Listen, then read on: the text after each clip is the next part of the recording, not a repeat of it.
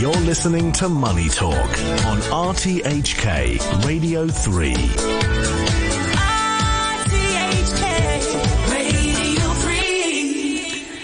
It's time now to get our regular view from the US. I am joined by RTHK's international economics correspondent, Barry Wood. Good evening to you, Barry. And good morning to you, Carolyn. Now, excellent to speak to you. We've heard a lot about the ongoing United Auto Workers Union strike, and earlier this week we had President Biden visiting the picket lines. Now, Donald Trump has also been in Michigan, hasn't he? But what's he been up to there? Well, he's there right now, and he is speaking just north of Detroit in Macomb County, only about 30 kilometers from where President Biden was 24 hours earlier. And I've been watching his speech. It's classic Trump. You know, I'm fighting for you. People were holding up banners saying union members for Trump. But, of course, the UAW, which really despises him, is not part of this. But some of their members are there, I'm sure. Anyway, it was, Joe Biden has ruined the country, crooked Joe. It was classic. And it's very different from the speech that Mr. Biden gave. Mr. Biden said, I'm on your side, which is the first time that a president, by the way, has joined a picket line. And in fact, taken the workers' side in a dispute. So, the president went after that part of his audience, and they all cheered. But I think the numbers will probably reveal that Donald Trump has attracted a much bigger audience.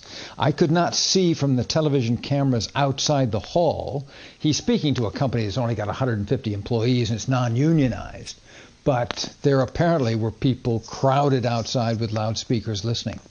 So it's all becoming very, very political, seemingly, rather than a fight for kind of fairer wages for the workers.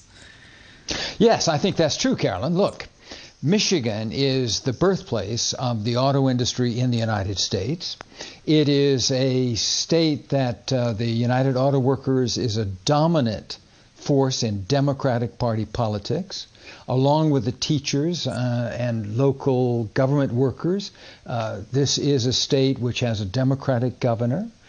They voted in 2016 for Donald Trump, but in 2020 for Joe Biden. So it's ironic when you think about it that Donald Trump could be running for office, if he's the candidate, from behind bars. And it seems that every time he's indicted, his popularity among voters, at least among Republicans, goes up. So it's a very interesting sideshow, and who knows what it means or how it will play out. All right, let's get on to what this all means for the future of the auto industry, what it's telling us about the industry. Because we've got companies like Tesla, the electric vehicle maker, hiring people for its Cybertruck project. So are we effectively just going to see a wholesale shift as we move towards cleaner vehicles for the environment? Yes, we are seeing that shift, and that's something that President Biden does not want to talk about.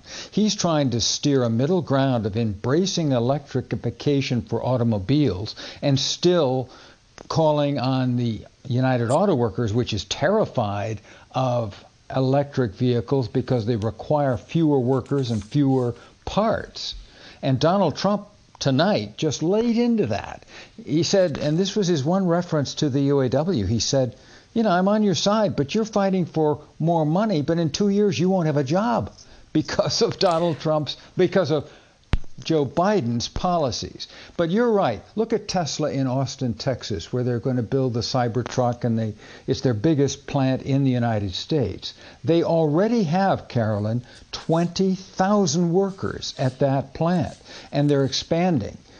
In Michigan, Indiana, Ohio, Illinois, the unionized states, the auto industry continues to shrink.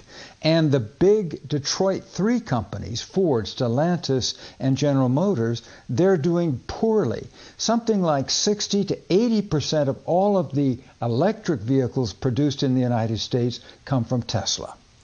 So do you think these big three that you just mentioned there, they really need to up their game and actually work on a transition towards electric vehicles? Yes, and they're stuck. In a sense, they're stuck just like President Biden. The head of Ford, Jim Farley, has said, hold it, if we cave to the union demands, we'll be bankrupt. So you've got a company, and let's take three companies, that have a shrinking share of the electrification market, and yet they're having much higher wage structures already than Tesla, or for that matter, the companies from Europe and from Asia that are located in non-union states here in America. So if they agree to 20%, 30% wage increases, that's going to make them even less competitive. So yeah, it's a very difficult problem for lots of players in this. And that's why I think what happened these 24 hours in Detroit really is significant. It's like two candidates seeing the same problem very differently, coming to completely different conclusions. Trump rages against electrification, say it's all for China. Joe Biden says we're going to make this stuff in America and we're going to win. But he speaks for 7 minutes and gets out of town.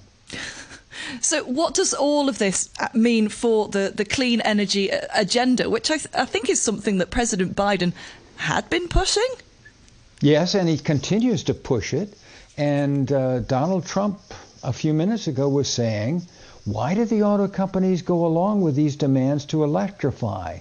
Because Trump is anti-environmental. That's not to say that he's against everything that's environmentally friendly, but he's certainly against this mandated auto electrification by 2030, 2035.